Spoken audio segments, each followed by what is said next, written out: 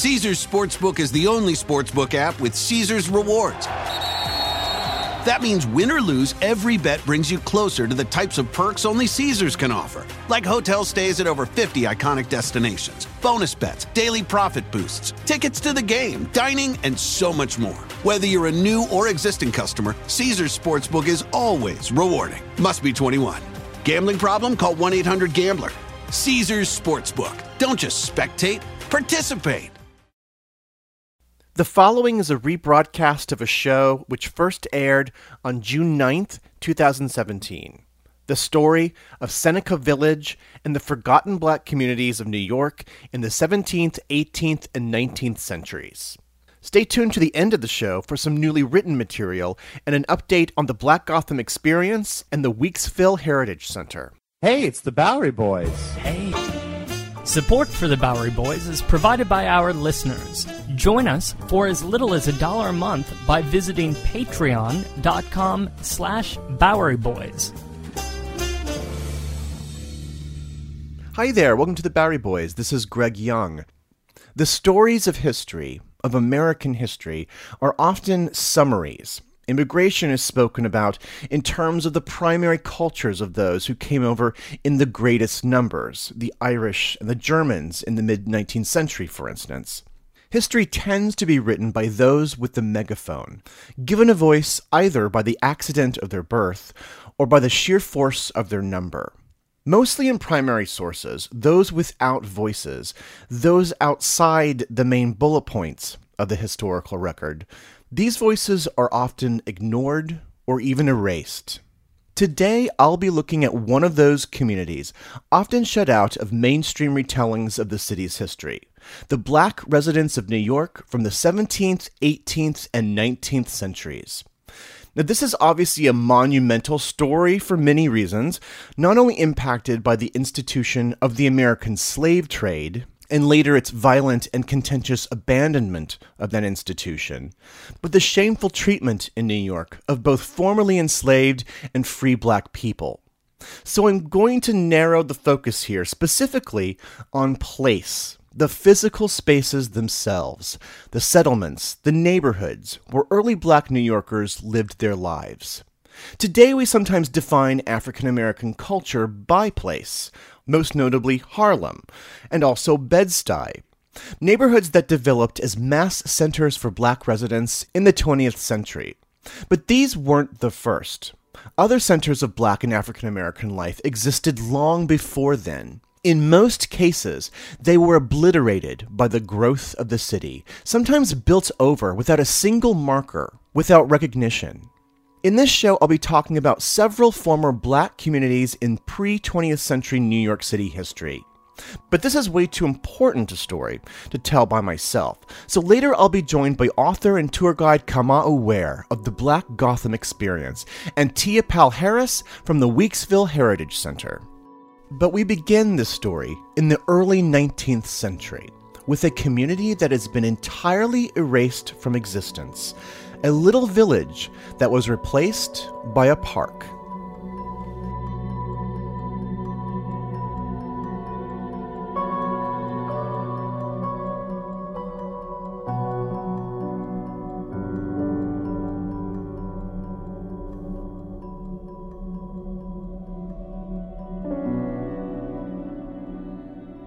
We're going to be going all over the place chronologically with this show, and all over the map as well, with locations in Manhattan, Brooklyn, and Staten Island.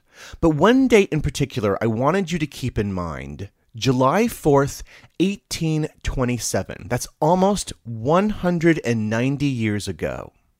That was the date that New York State abolished slavery completely. The end point of a difficult process which had begun in 1799, when children of enslaved people born within the state were then born automatically free. In March of 1827, a New York minister named Peter Williams, Jr. founded the very first newspaper for free blacks in the United States. In June, just days before the abolition of slavery in New York, Williams wrote in the Freeman's Journal, quote, "The day is fast approaching when this great state will free itself from the reproach of holding their fellow men in bondage." This event is a matter of joy and thanksgiving to the real friends of freedom in all parts of the world. It affords a lively and convincing proof that the spirit of the age is hostile to the doctrine that all men are not born free and equal. And we trust that this noble example of patriotism will be followed by those other states whose annals are marred by the foul blot of slavery.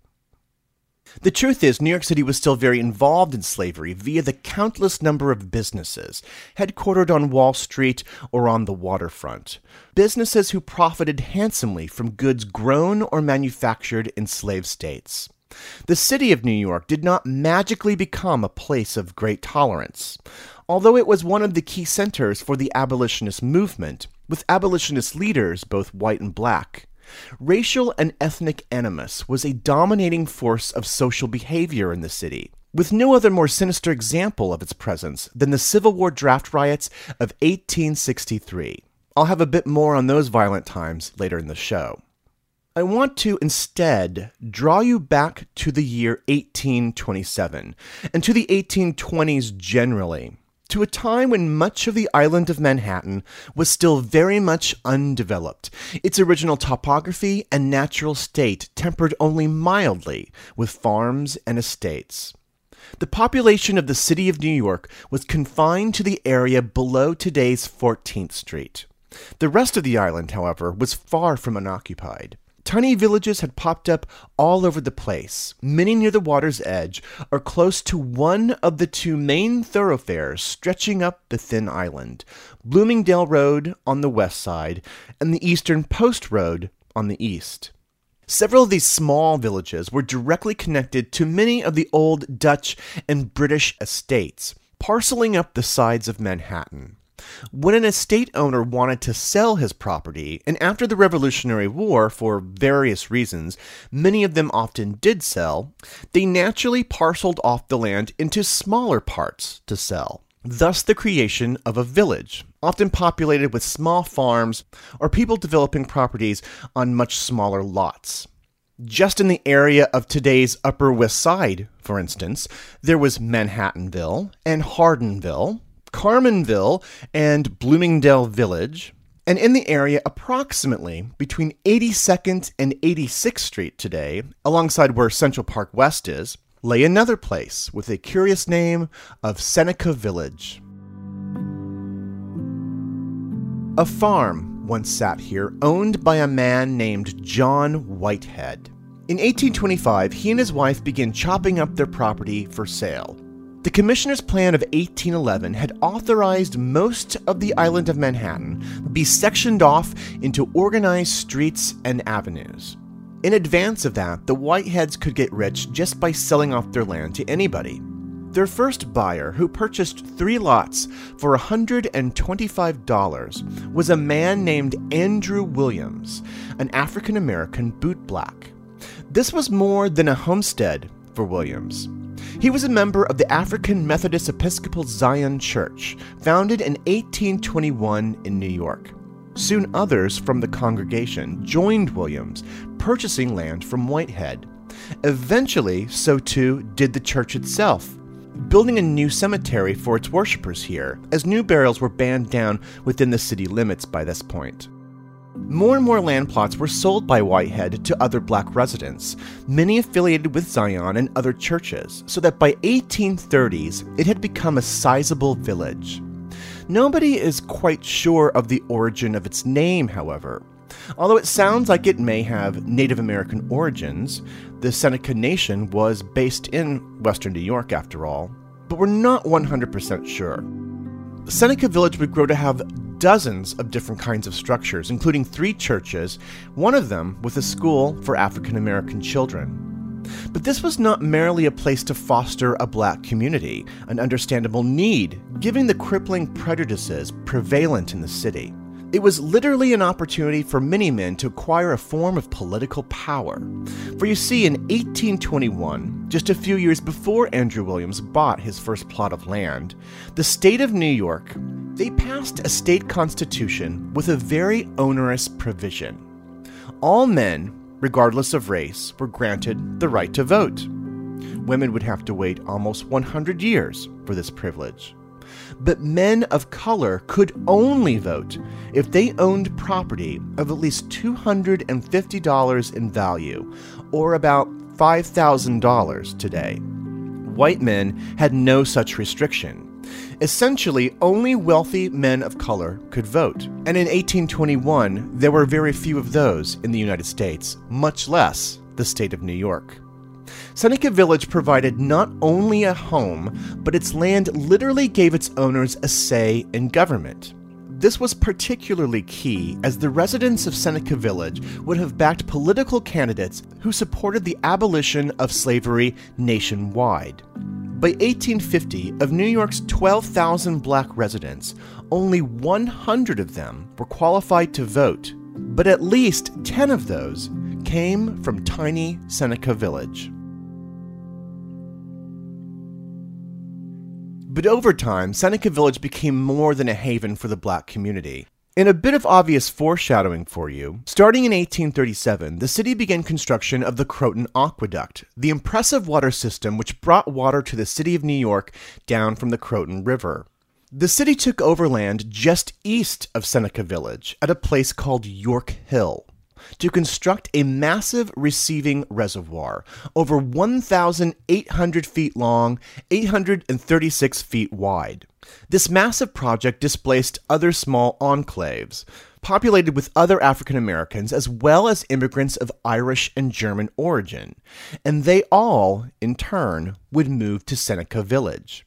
It's a safe bet that the residents of Seneca Village even worked on construction of the Croton Reservoir system itself. By 1855, according to the census, there were a total of 264 residents, including Mr. Andrew Williams, the former bootblack, now a cartman, selling his wares on the streets of the city down south. Mr. Williams had seen the village rise up around his property from scratch. But now the days of Seneca Village were numbered.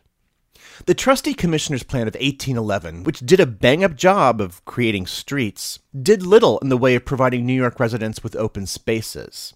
With the waves of mass immigration which began in the 1830s, this lack of legitimate park spaces became an urgent problem. Many city leaders and newspaper editors advocated for the grid to be revised, inserting a massive public space. Of course, this drive would eventually create Central Park, officially authorized by the New York legislature in 1853. Because the park is such a tranquil vista today, you might get the sense that little was done to actually create it.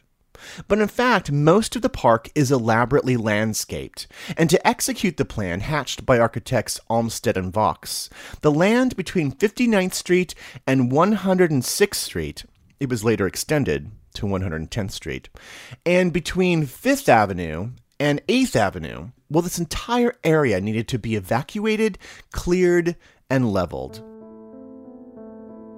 The city swept in, clearing away squatters and shanty towns, homes and businesses alike, buying out 1,600 people using the power of eminent domain. Seneca Village was not spared. Its residents united with neighbors in pushing against the city's plans, but they were ultimately unsuccessful. By 1857, those who had once called Seneca Village home were now gone.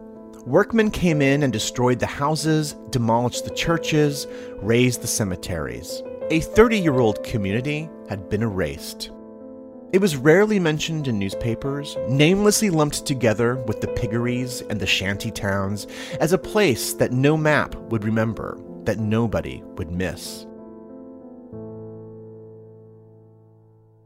But Seneca Village would not be forgotten.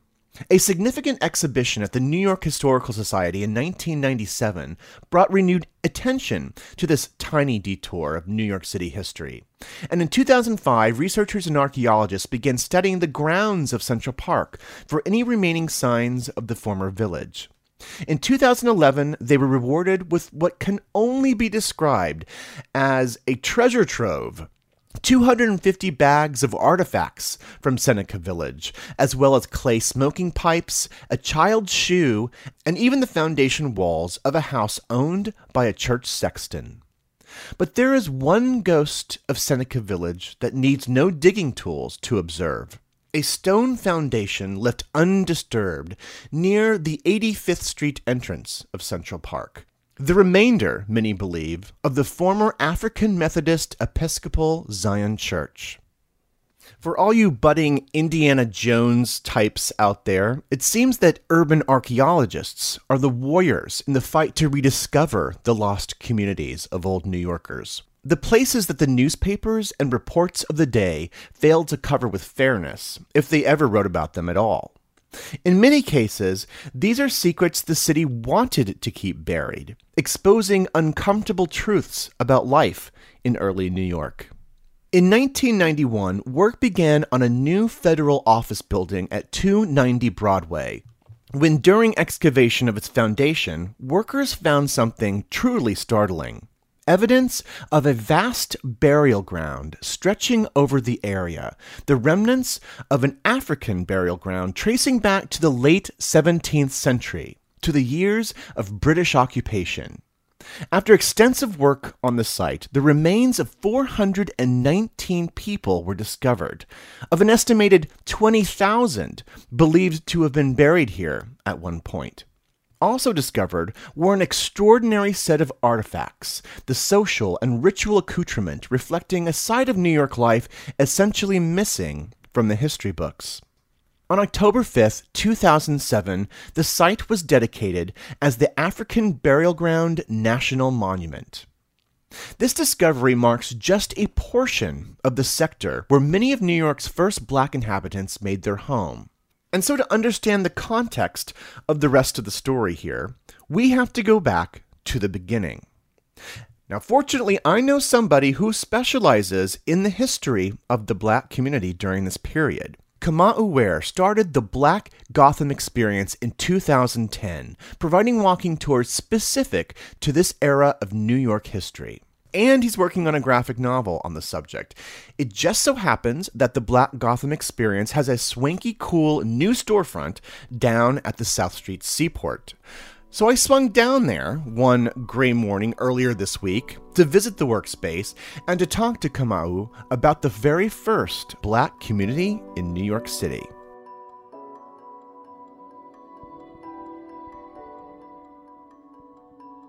All right, we are now down in the South Street Seaport at a very interesting, an amazing space, a workspace, a creative space with the founder of Black Gotham Experience, Kamau Ware. Hello. Hello. So good to be here.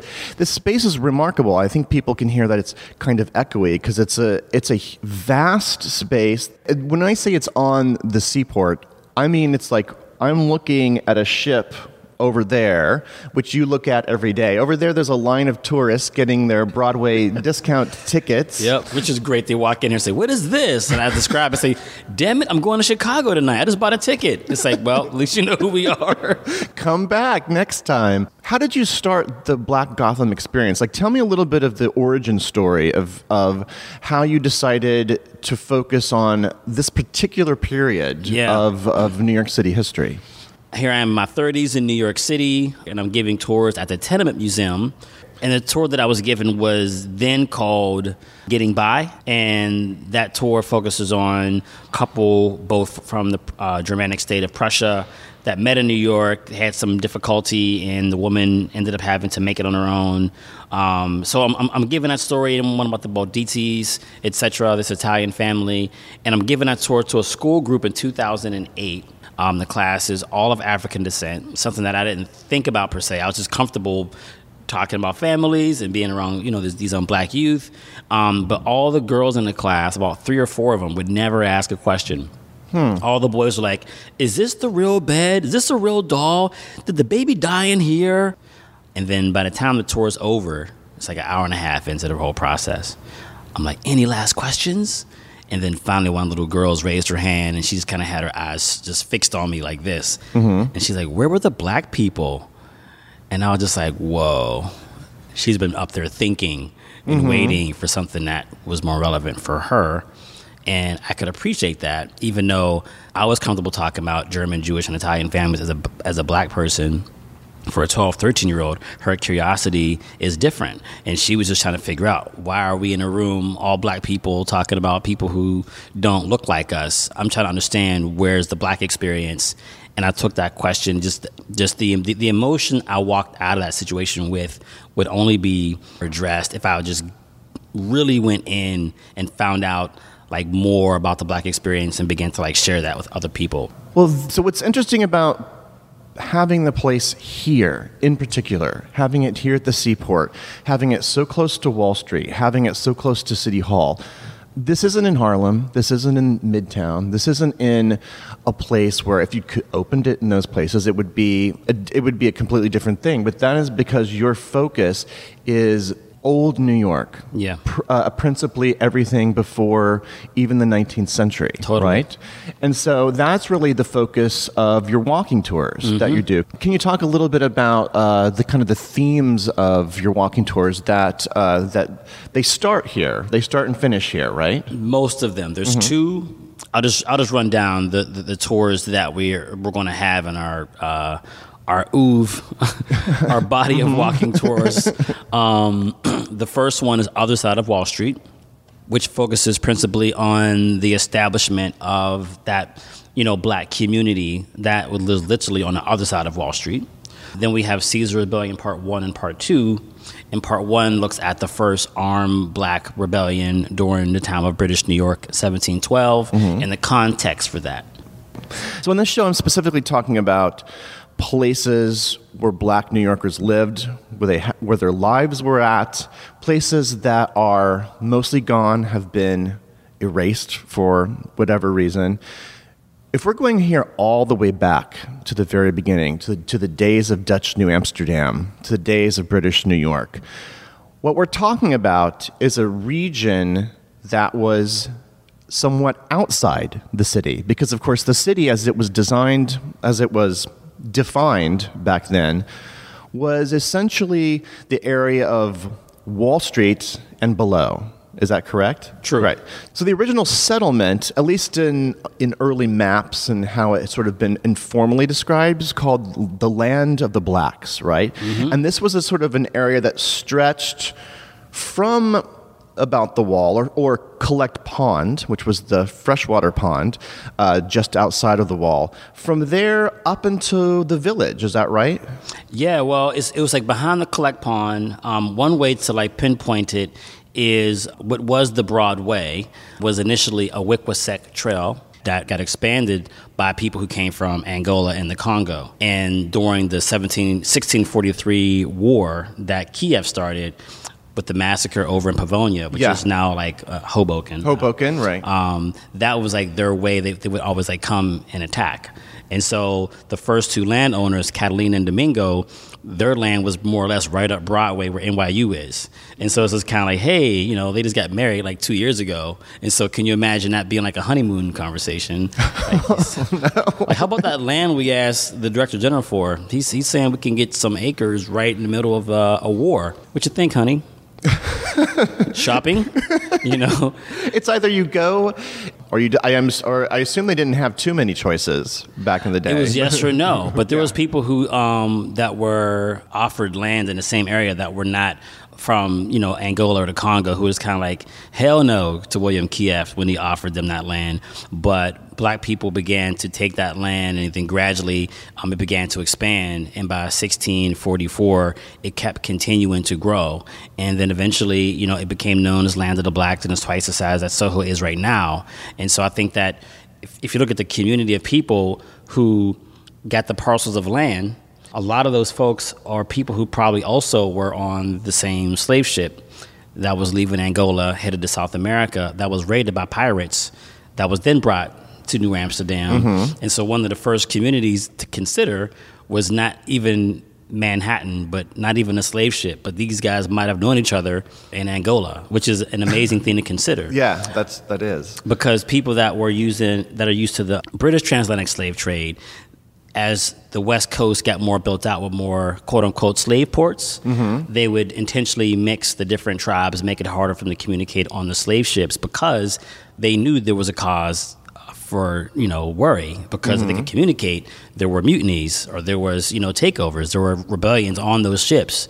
And so if you think about being in a slave ship for like a semester at college with people that you might know from your hometown, that's one of your first communities.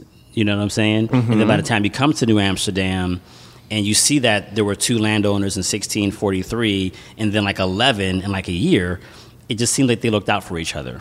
And obviously at some point in time found a way to get along with the Native Americans here too. Well, you had to. It was It was like your survival because you weren't being protected. You weren't behind that wall. The people behind that wall were using you as a buffer to protect the wall. Right, exactly. Or in the case of that particular wall, these people helped build the wall. There's a great chance of that. Yeah. And what I often tell folks is if this is a company town. This is not a colony. They're not coming here with a flag saying everybody has to speak Dutch and has to be Protestant. And because it was a company town, they cared mostly about, money. Whether it's beaver skins or, robbing treasure fleets or slave ships of Portuguese, their enemies, that was their goal. And so if black people were able to get awarded land by the company, companies don't give out anything unless you've made them money. Right. And so in order for those black people to have made them money or for them to turn a profit by their labor, they must have done some very important things. And so if you look at the date, 1643 and 1644, when land begins to get, earned by this community, what happened before that? Broadway was built. The first Wall Street was built. The Stott Hayes and the City Hall, the first City Hall was built. The fort was completed.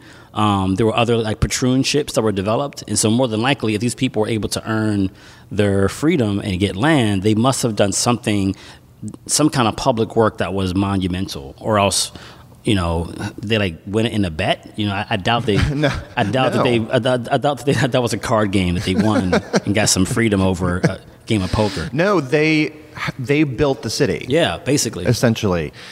So with the British arriving, things got worse for the black settlers who already lived in this particular area, in this area between Collect Pond and what would become Washington Square Park, right? Mm-hmm. The English had a very specific idea when they did take New York, and so when you talk about how things got worse for black people that were settled here, I would say I would go up one more notch. The reason why they took the area is because the brother to the king, Duke of York, had this proclamation in 1662 that gave him a monopoly on the English slave trade, which meant very little if there was not an actual slave trade. And so New York was a town named after him, and he had a company that he was a primary shareholder of, the Royal African Trading Company, and they used New York as the commercial hub for that company. And so the whole idea of creating New York, which is named after James Stewart, was for the slave trade. That was the sole purpose of it. And James Stewart was the founder of a company that becomes one of the biggest slave trading forces in the next century. And so New York is basically going from a place where you can look for beaver skins and pirates can raid ships. They also get involved in the slave trade after the 80 Years' War is over. But when the English come in, they take this island, they're taking it to make it the hub of the transatlantic slave trade, which brings all kind of havoc and misery to millions of black lives that are going to be lost in the next, decades. And so what this area becomes is like almost like the shopping center for the transatlantic slave trade, where you think that they're selling people here. What they're actually doing is mostly providing provisions for people who run slave plantations in the West Indies. And so what's happening is you have this and once again, going back to questions, what's it like to have a free black community up Broadway? You cross Wall Street and you have the hub of the transatlantic slave trade, principally run by people that are also enslaved. So I want to just jump ahead really quickly to the period after the Revolutionary War, just really, really quickly, because this area, these original settlements, some portions of them will evolve. The area around Washington Square Park, for instance, will evolve in its own way. But for the most part, most of these settlements in particular, I'm thinking of course, the burial ground, which was around Collect Pond. When Collect Pond was, of course, eventually drained and flattened out in the early 19th century, all evidence of these settlements was erased, completely and utterly erased. You mean like the land of the blacks? Yes. That began to phase out even sooner. Really? Okay. Yeah, it's one of the reasons why I'm doing a graphic novel is because for me this is all epic storytelling, but there's also like these black holes that we can choose to like allow them to be black holes forever, or we can begin to like throw some little stars in there, right? Fill them in, yeah. And that can be inferred, and it can be, owned up front that we may not know all this, but you can still have like a bibliography and notes to show you where you're getting your sources from. But after the 1712 rebellion, it happened April 6th at midnight, and the people that were involved that were caught were brutally murdered. They began to pass new laws around curfews, around not riding horseback, about blacks can't have guns. And then they also began to do things like say you also can't own land if you're black. So that law was passed. We don't know what happened with the land of the blacks, but we do know that there were people that were free that were involved in that rebellion as well. But if you look at the 1720s and 30s, you still see evidence and anecdotes of people who were still black, free, and had land. But the size of land of the blacks must have began to like shrink and get smaller. And by the time you get past 1741, I believe that by the time you had the 1741 rebellion, based on the Daniel Horseman's journal, the New York Conspiracy, there's no anecdotes in there that talk about a black community that lived up Broadway. There's like no reference to it. There's mention of black people who have land outside of the city, but there's no like big, large black community. So I think that by the time you get to the Revolution, which is also important to kind of like touch on, because in New York, when the Howe brothers show up, they say, you know what, slavery's done. You guys want to revolt and complain about slavery and tyranny? You know what we're going to do? So we're done with slavery. The original Emancipation Proclamation came from the British, not from Abraham Lincoln. And then they said, anybody that's black and fights on our side will be free once the war's over. And so a lot of black people began to flock to New York City because like, yo, we're free. Of course, right. And so once the revolution is over, and then we as Americans, double consciousness is always so crazy, we reneged on our offer to give our veterans freedom. And so the majority of black people that fought with the Continental Army were sent back into slavery. And so right after the revolution, what you got to consider is there's a lot of black people in New York that are living in the city like regular citizens, because that's the culture that the Howe brothers set up, which was a form of propaganda and also a military strategy. Oh, yeah, it was crafty of them, because then they could build up allies, essentially, totally, that would fight on their side. And a fighting force that was formidable, And so after that was over, black people were like not just in land of the blacks. Black people were like walking around like regular New York citizens, going to the theater. Right. Going to church. Oh, God. And then that just changed overnight. So you mentioned the graphic novel, because I want to wrap up by saying how excited I am that you are doing a graphic novel about this period. You can't imagine. You get a signed copy of the first chapter. Oh, thank you. Is there art? Is it some of the art available? Yeah, actually, if you look at what's on the glass, and so what I'm pointing out to Greg, everybody, is it's a style of creating images where we photograph people and use design to create a look that mimics the etching style of printmaking, the 1500s, 1600s, 1700s, before the camera began to become the primary form of documenting people and places. And so that is how we are designing the graphic novel, is using people as our primary subject matter, which allows us then to bring in fashion designers to make the clothing, and also graphic designers and illustrators to do the designs. And so some of the artwork that you see here on the walls, on the glass, that is the style of the graphic novel. But I can go grab a page for you real fast. You want to see it? Yeah. All right, so I have what looks like, I believe, the cover. Yes. Or a cover, at least a cover page.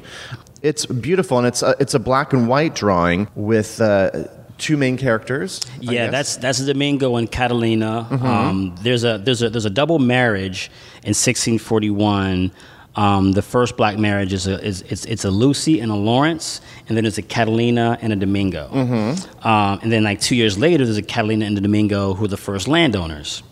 And so these are main characters of our story. And what you have here is photographs of like a frame, photographs of people. This one over here is also photography based, and it's like, clouds and like the sky and like, bodies ascending. And part of that image there is to show black people dying in a way that doesn't like bring the morbidity into it. Right. Instead, they're kind of like angels going past the clouds and into the darkness of the sky, versus showing them drowning or showing them, being whipped to death. I feel like we've seen so much of that, it's almost become like a form of porn to show like black people getting beat up and their teeth knocked out. It's like, we've seen that. Let's actually like look at them as like people who are being killed by different nations that all believe in God. And so to show them ascending into, past the clouds is like a little bit of a counterpoint. Well, to look at them not as bodies, but to look at them as souls. Yes, sir. Yes, sir. So do you have a sort of ETA? Of when this might be available? Chapter 1 comes out this month. Oh, excellent. All right. Well, it has been a total pleasure. This has been a blast. Thanks, I'm coming down here on Saturday for the party, of course. All right. Well, thanks a lot. Thank you, Greg. Coming up after the break, a tale of the village and a visit to Weeksville. On April 19th, 1995, a federal building in Oklahoma City was destroyed in a domestic terrorist attack. Just days after the bombing, America discovered the perpetrator was right-wing extremist Timothy McVeigh, whose mindset and values are still very present today. It's an American tragedy, but one I still remember very vividly. But there is so much more to the story than what you might remember. Take a deeper look into this moment of history with the podcast Homegrown OKC, hosted by Jeffrey Toobin and based on his book. The Homegrown OKC podcast is about better understanding the political environment in our country today. In particular, I found fascinating all the original archival footage used in the show, sounds which brought me back to that time, but with a richer understanding of events. These episodes were thrilling to listen to. That's Homegrown OKC. To listen, search for Homegrown OKC in your podcast app. That's Homegrown OKC. In the decades before the Civil War, slavery's grip on America tightened. But soon, a diverse group of abolitionists, both black and white, began to construct a clandestine path to freedom for the enslaved. Hosted by Lindsey Graham, Wondery's podcast, American History Tellers, takes you to the events, times, and people that shaped America and Americans, our values, our struggles, and our dreams. In the latest series, American History Tellers explores the Underground Railroad, a covert network of secret routes and safe houses operated by men and women committed to helping enslaved people escape bondage in the South. Fugitive slaves and anyone helping them face terrible violence and even death if caught. But for those brave enough to risk the journey, the Underground Railroad offered a path to the northern states and Canada, where their freedom was assured. Follow American History Tellers on the Wondery app or wherever you get your podcasts. You can binge this season's American History Tellers, The Underground Railroad, early and ad-free right now on Wondery Plus. Caesars Sportsbook is the only sportsbook app with Caesars Rewards. That means win or lose, every bet brings you closer to the types of perks only Caesars can offer, like hotel stays at over 50 iconic destinations, bonus bets, daily profit boosts, tickets to the game, dining, and so much more. Whether you're a new or existing customer, Caesars Sportsbook is always rewarding. Must be 21. Gambling problem? Call 1-800-GAMBLER. Caesars Sportsbook. Don't just spectate, participate. Let's now land in New York City in the 1860s. Seneca Village was no more, and it certainly seemed that the city was growing much too rapidly for such a place like that to ever develop in Manhattan again. The center for African American life would turn to a less bucolic village, Greenwich Village. Almost 230 years before, a portion of the land near today's Washington Square Park was granted as property to the first Black New Yorkers. Decades later, the village of Greenwich would be established, developed from the estate of the British naval officer Sir Peter Warren. But centuries later, by the 1860s, this was no longer recognizable as a village, but rather as a dense tenement district. And this area, south and west of Washington Square Park, was known as New York's principal African-American neighborhood. It was called, mostly by the white press, it was called Little Africa. Black New Yorkers first moved into the area as early as the late 18th century. Many decades later, if you read anything about Little Africa in the newspapers at all, it was usually something rather scandalous or shocking. Many of you may be familiar with the so-called Black and Tans on Bleecker Street, where black patrons mixed with white patrons. The mere idea of racial integration while having a good time being a disreputable notion back then. As late as the 1890s, social reformer Jacob Riis spoke of such places as filled with, quote, the utterly depraved of both sexes, white and black. Minetta Lane within this area of Little Africa was especially notorious back in the day, made famous by writer Stephen Crane, who regales readers of notorious black criminals who haunted the streets with such names as Bloodthirsty and No-Toe Charlie. And if you've heard of Little Africa, that might be the reputation you have of it. But obviously, as with stories of slum neighborhoods like this and 5 Points, which, by the way, also had a small African-American community within it, you need to peel back the sensation which was used to sell these 19th century newspapers. You probably would not have heard about Little Gay Street, which was a stable alley for local wealthy residents for their horses and carriages, and where many black New Yorkers lived as chauffeurs and stablemen.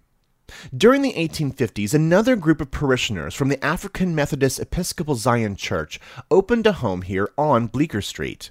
A Black Baptist congregation, the Abyssinian Baptist Church, opened up that very same decade at 166 Waverly Place.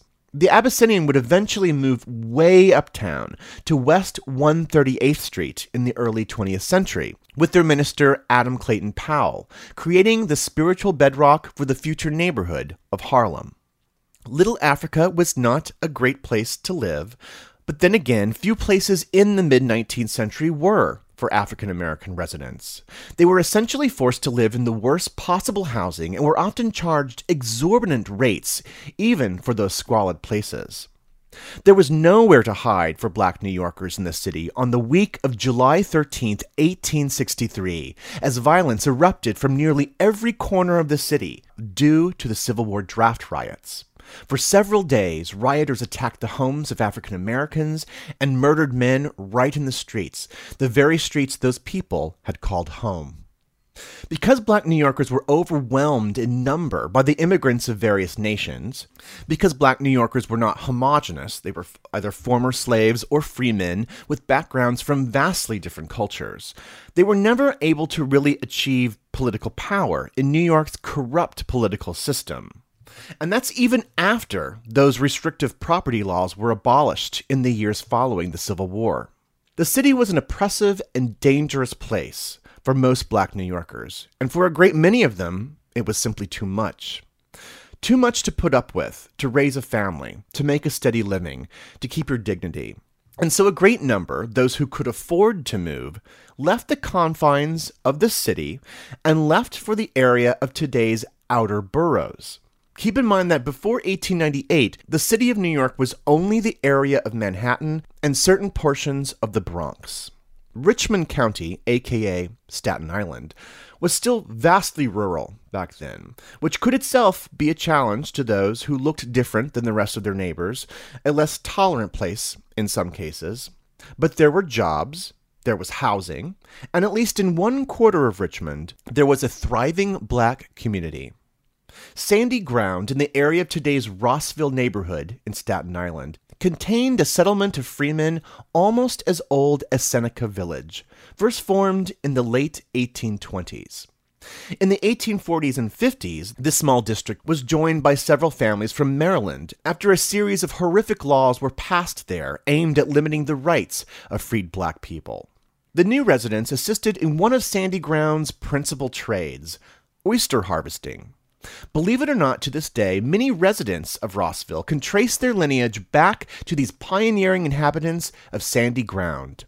Today, there's a Sandy Ground Historical Museum which preserves and honors this exceptional story. But for those who wanted to flee the pressures and injustices presented by an intolerant Gilded Age New York, there was a second option.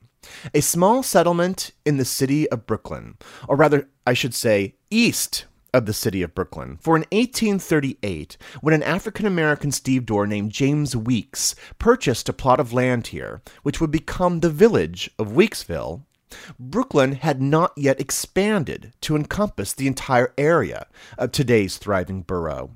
After the Civil War draft riots, this mostly black village harbored those who were escaping the violence of New York, joining a population of many formerly enslaved people from the South.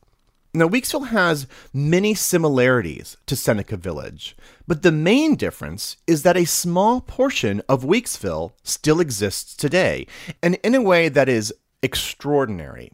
To get a little closer to the story of Weeksville, I went down to the Weeksville Heritage Center to have a wonderful chat with their director, Tia Powell Harris, who was extremely patient as my recording equipment chose at that particular moment to give out on me.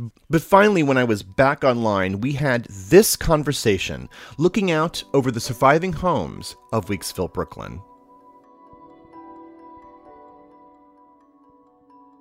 Okay, I've shot back out here to Brooklyn, took the A train out to the Weeksville Heritage Center, and I am looking at it. I am looking at the amazing Hunterfly Road buildings, and sitting here in the lovely office of Tia Powell Harris, the director of the Weeksville Heritage Center. This is an absolutely extraordinary site, and if I'm going to say this about 6 times, everyone needs to come and see this, because I was here a few years ago, but I certainly not with this brand new complex that's been attached to it, right? This is only a few years old, right? That's right. Mm-hmm. That's right. We took occupancy March of 2014. Mm-hmm. This is we're sitting in our Cultural Arts and Education building. And this building actually belongs to the city.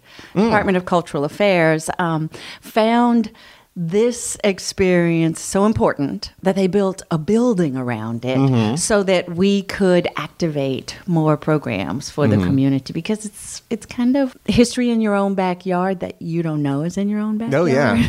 I mean, it literally kind of does look like a backyard. It does. And you should see the backyard of the backyard. The backyard. That's right. That's right. This is really one of the most curious historical places, I think, in New York City, because it's literally a sort of a museum complex that's situated around a set of buildings. Absolutely. So if you could describe what those buildings look like. Well, originally there were 4 of these historic houses. We call them historic houses, right?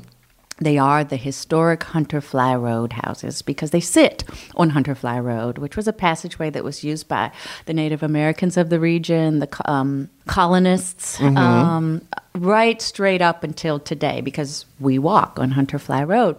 So we are looking at 4 houses, 3 of which are historic. One experienced a fire and had to be renovated, so it no longer qualifies as a historic landmark. So we're looking at 3 houses, 2 of which are really, really simple brown and white structures. One is a double house, so it's one level that has 2 sides to it, mirror images of each other. The other is a 2-story home, and the third is also a 2-story home, but that one has an attic too. I mean, they look so, this sounds really obvious, out of place because in the modern city. They look like something that perhaps you would read about in a Mark Twain novel, maybe. They even have that kind of feel to them because they're houses. They're like country houses, essentially, smack dab in the middle of Brooklyn. That's right. We have the Kingsborough houses across the street from us. We have retail establishments and storefronts up the street. We have a church on the other side of Buffalo Avenue. There's an elevated train like over that way. Exactly, that's right. It's and the middle city. Here we find these really, really throwback houses. And the interesting thing is they seem out of place, but it is that out of place-ness that is the reason they're here now. Oh, yeah. Well, That's I mean, right. I want to get to the almost equally fascinating story of how they were saved, but the circumstances of their existence at all. So it was around the 1860s, correct? That they were constructed. Right, we believe. right. That's right. We believe the architecture harkens to the 1860s. But African Americans, free people of color, started purchasing land in this area earlier than that, in 1838, as a matter of fact. Oh, okay. There were 7 investors, landowners, who started purchasing land, not only because they were investors and entrepreneurs, but because they intended to build a self-sustaining sanctuary or safe haven for other free people of color. Right. So they began to purchase this land, but the most important thing, they knew a lot, but one of the things they knew was that any male who owned property valued at $250 was afforded the right to vote.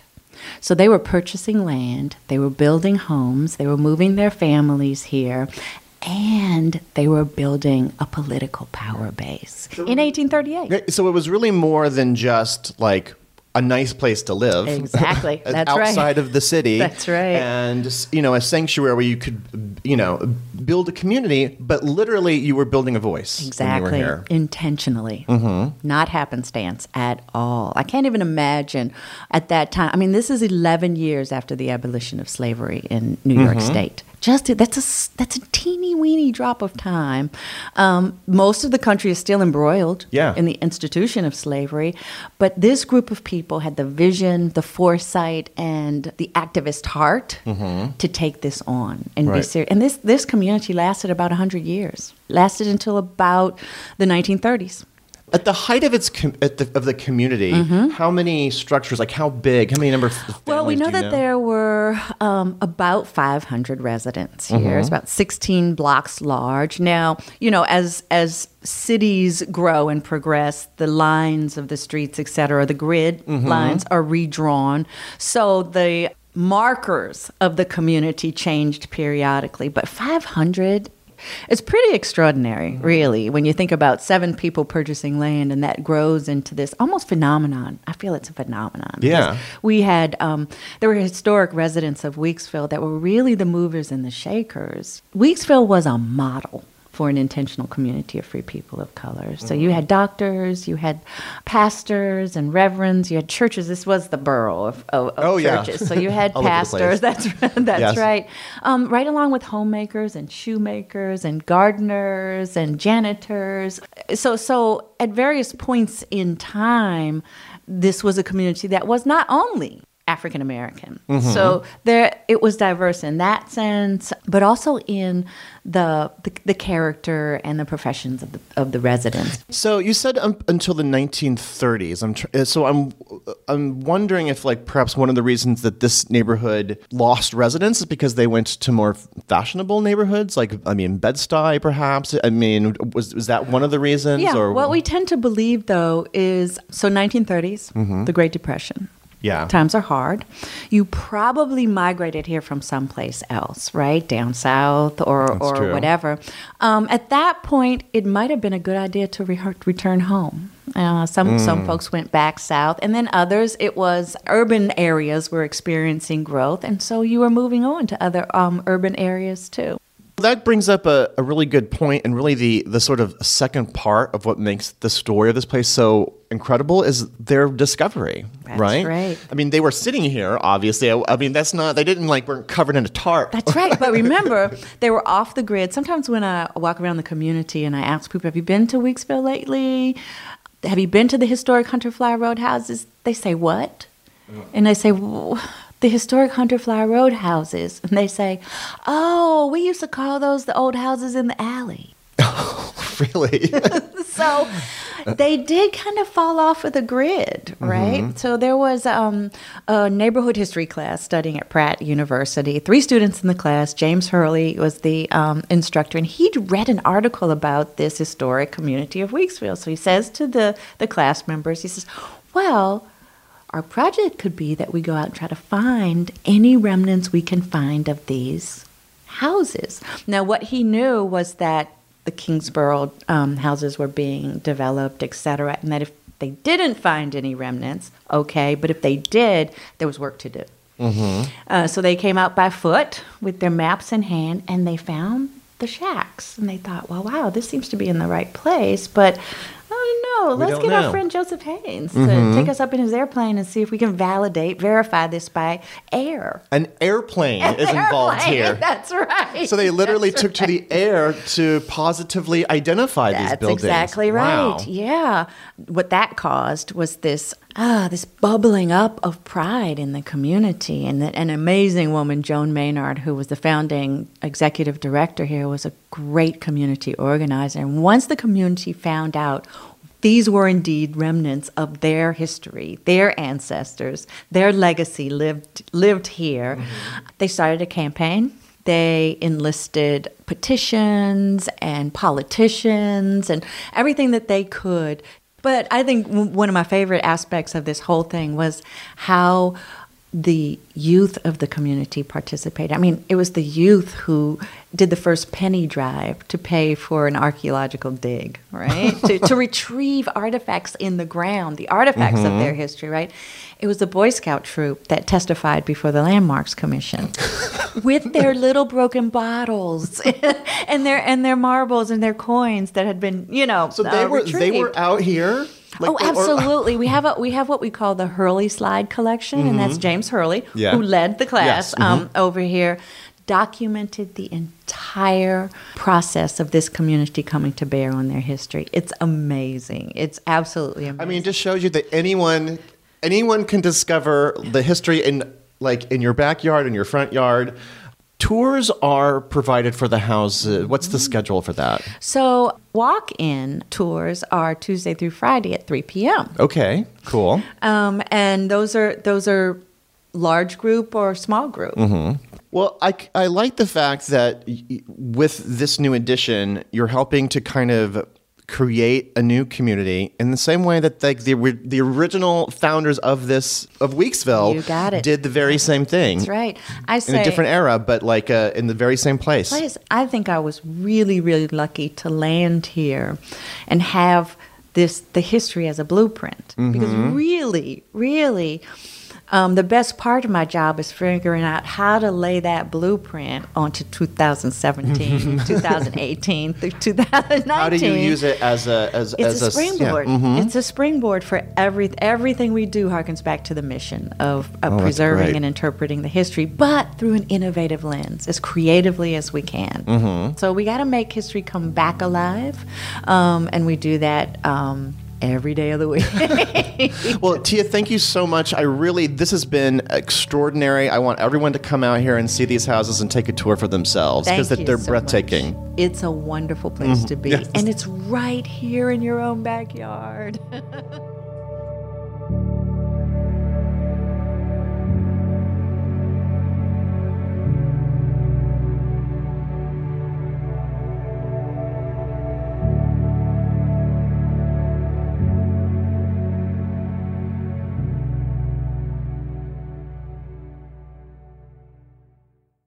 And one final note on another neighborhood, which I think also qualifies as becoming a forgotten community.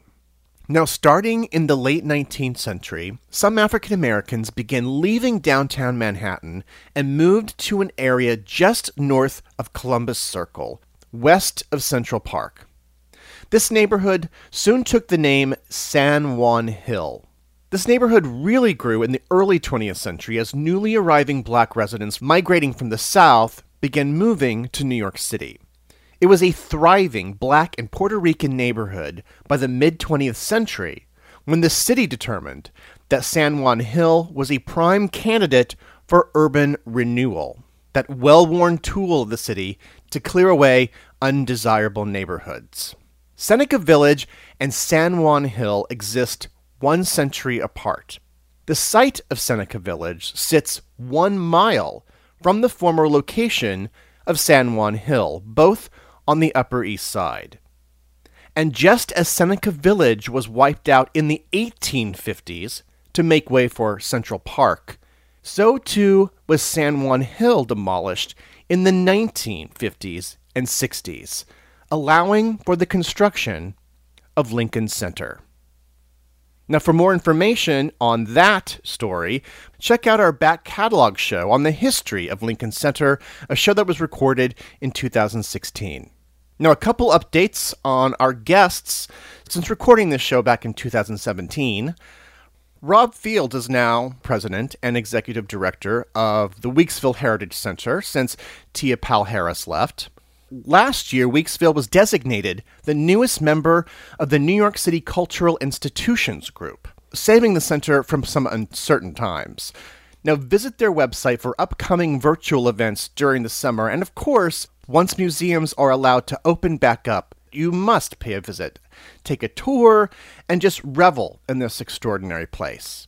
At their website, weeksvillesociety.org, you'll also find information on how to support Weeksville with a small financial donation.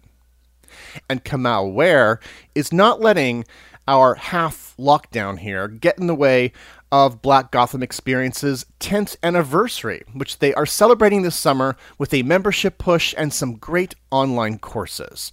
And in August, you'll be able to listen to their brand new podcast. So please visit their website, blackgotham.com, and you can also visit them in person once everything is back up and running. Visit them at their home at the South Street Seaport, the place where we recorded that interview back in 2017.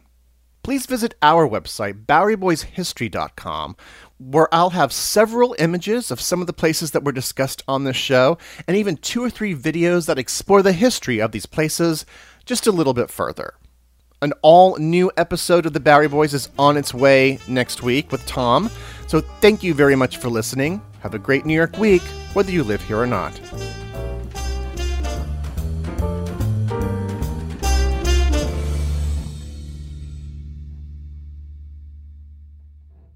Caesars Sportsbook is the only sportsbook app with Caesars Rewards. That means win or lose, every bet brings you closer to the types of perks only Caesars can offer, like hotel stays at over 50 iconic destinations, bonus bets, daily profit boosts, tickets to the game, dining, and so much more. Whether you're a new or existing customer, Caesars Sportsbook is always rewarding. Must be 21. Gambling problem? Call 1-800-GAMBLER. Caesars Sportsbook. Don't just spectate, participate.